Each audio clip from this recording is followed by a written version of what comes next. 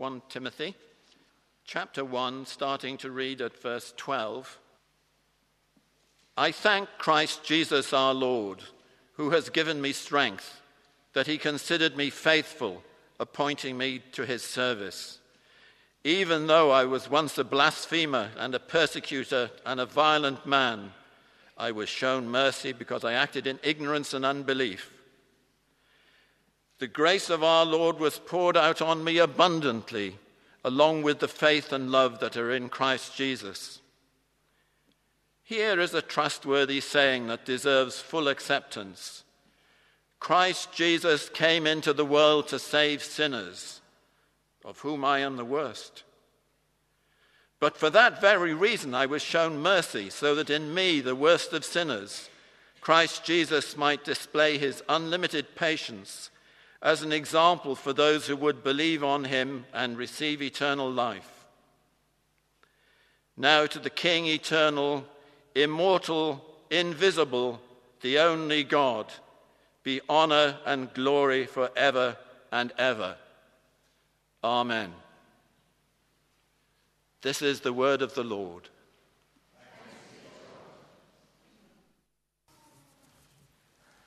As we sit, let us pray. Our Father God, we pray that you will speak to our minds and hearts, and that we will respond in obedience to your word and in thanksgiving for all that you have done for us in Jesus Christ. Amen.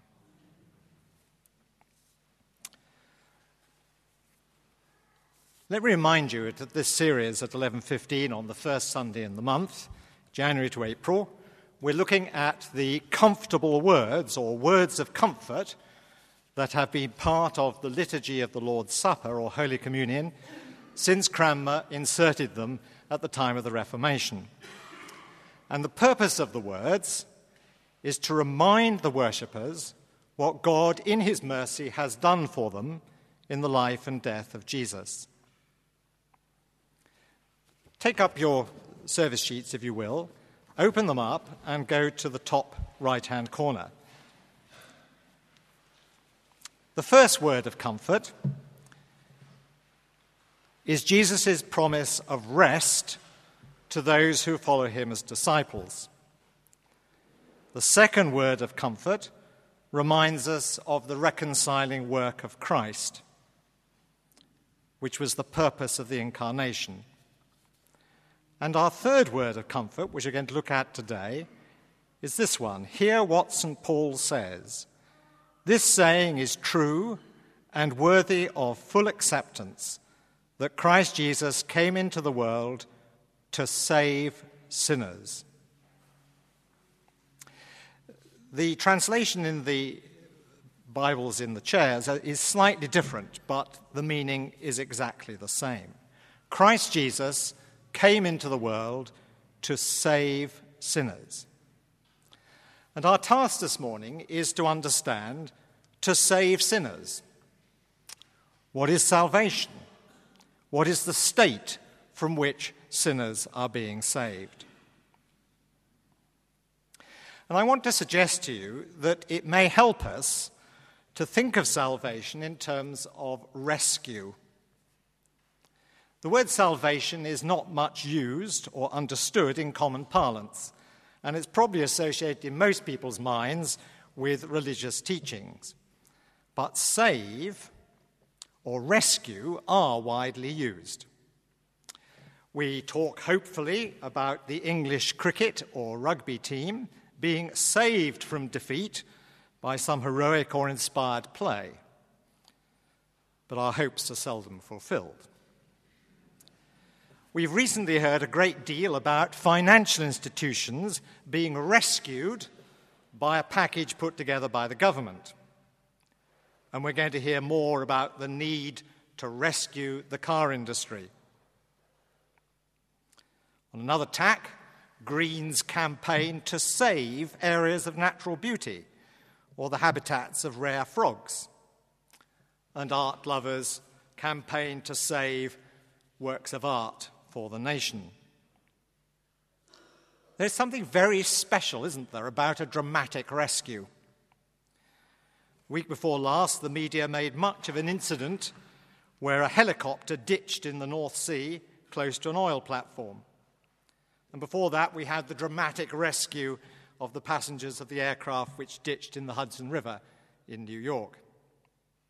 And the key ingredients are human life and survival are at risk. There is an element of urgency. Action must be immediate. And there is an element of exceptional skill or heroism on the part of the rescue team. So I want to suggest to you that the idea of salvation or rescue is in fact commonplace in our culture and media. It's not an abstract theological concept. There's no doubt that when St. Paul was writing to Timothy, he had various Old Testament references to salvation and being saved in his mind. And in the Old Testament, salvation comes in three forms. In each case, there is a common theme of rescue from oppression or hostility, from evil forces that are ranged against not just God's people, but against God himself in his purposes for his people. Let's start way back with the song of Moses and Miriam in Exodus 15, a song celebrating the exodus from Egypt. Let me read you verse 2. "The Lord is my strength and my song, he has become my salvation." And that's in the context of a graphic poetic description of the crossing of the Red Sea and the destruction of Pharaoh's army. God's people have been rescued from a brutal regime which was determined to keep them in slavery and prevent them from becoming truly the people of God.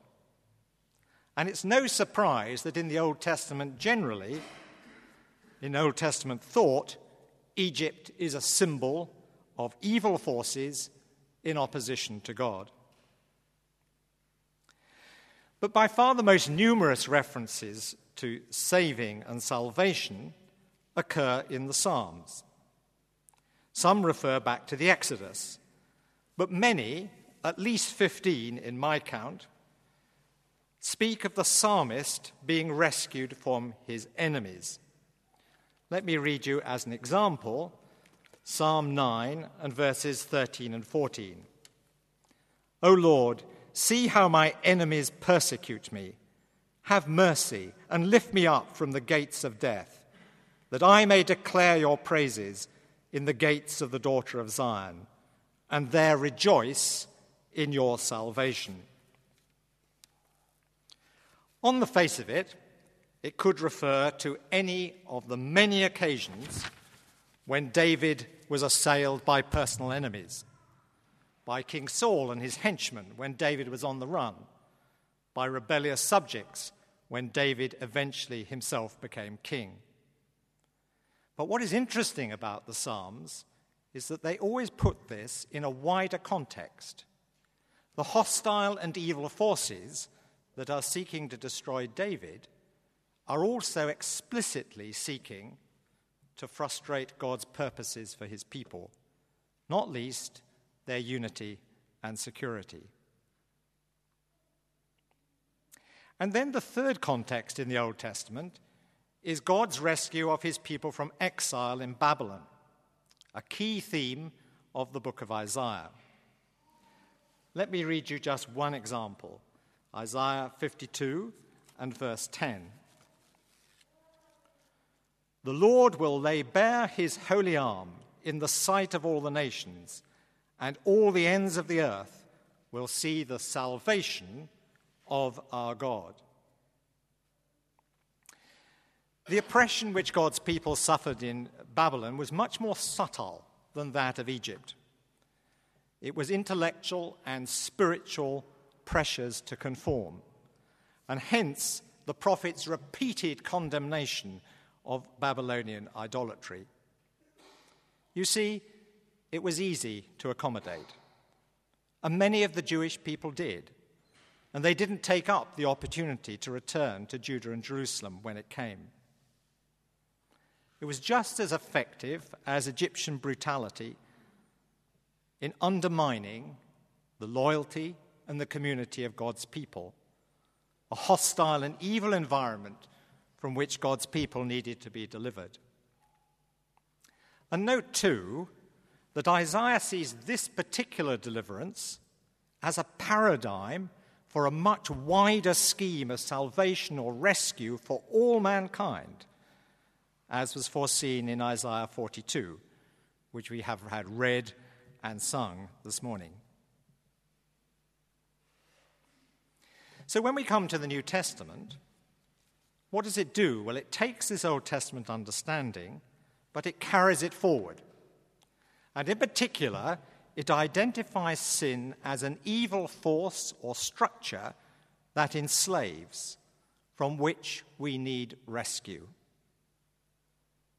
Do you recall Jesus' words in John 8, verse 34? I tell you the truth, everyone who sins is a slave to sin. And it is, of course, a key theme of St. Paul's exposition of the gospel in Romans. Let me take two examples. Chapter 6 and verse 16.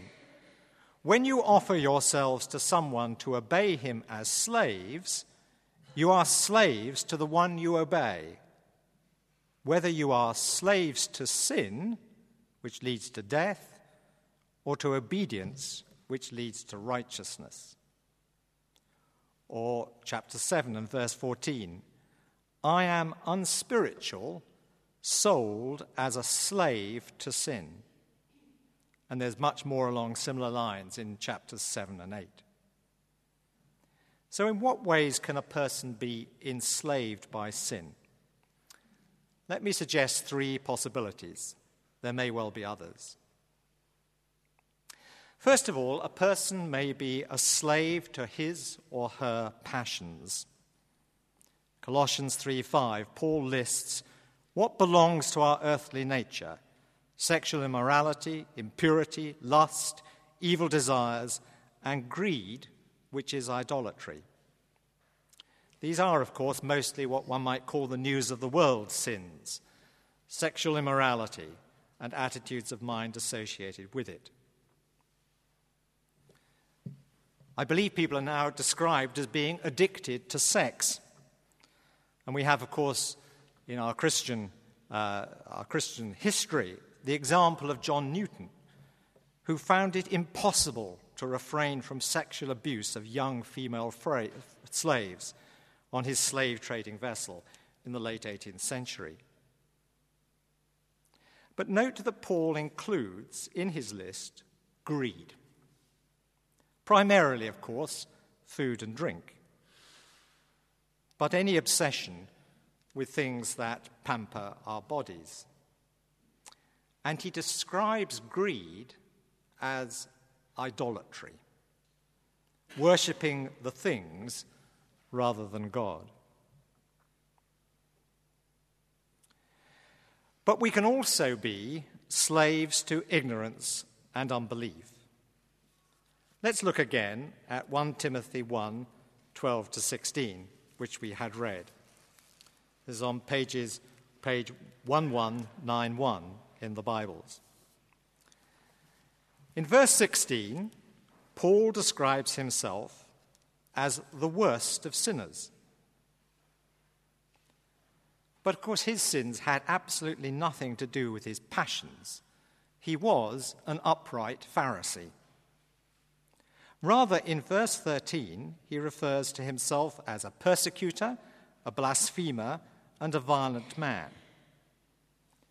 His sin was, if you like, ideological.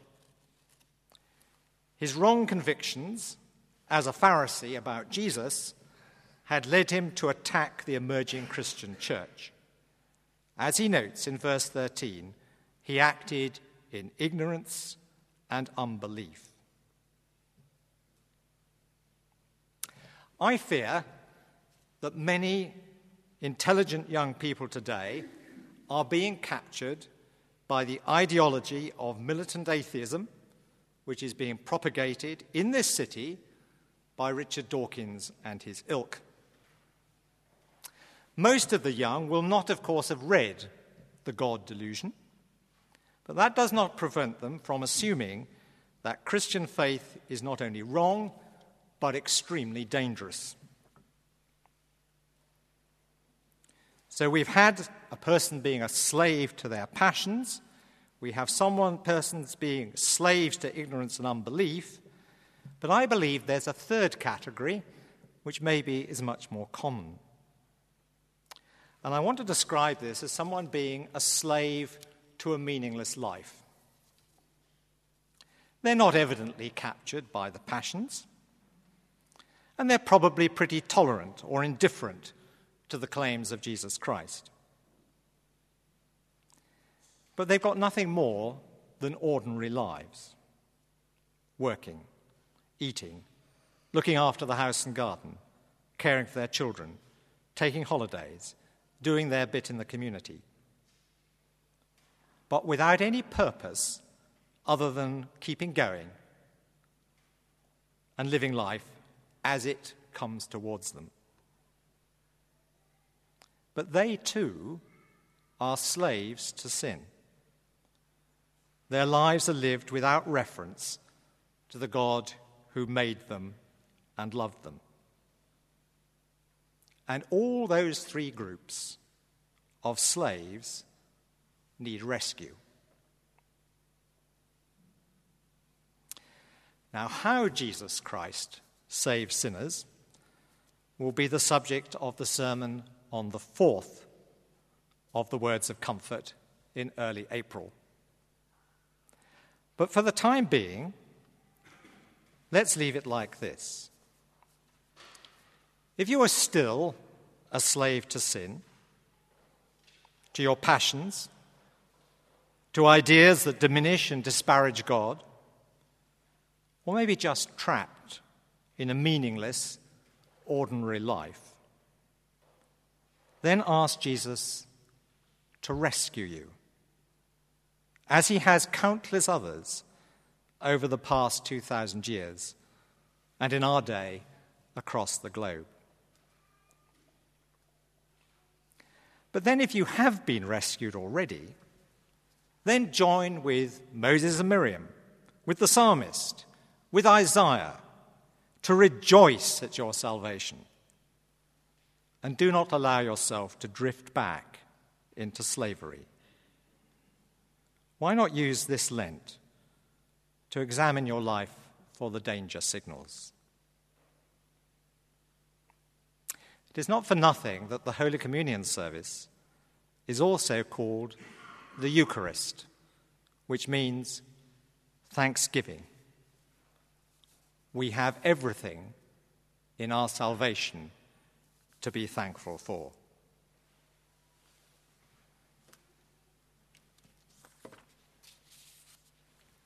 Let's pray. Lord Jesus, we thank you that you have rescued us from slavery to sin. As we come to the supper which you provided for us, may our hearts be full of thanksgiving and praise. And as we go out from this place at the end of the service, may we be determined not to slip back into slavery. Amen.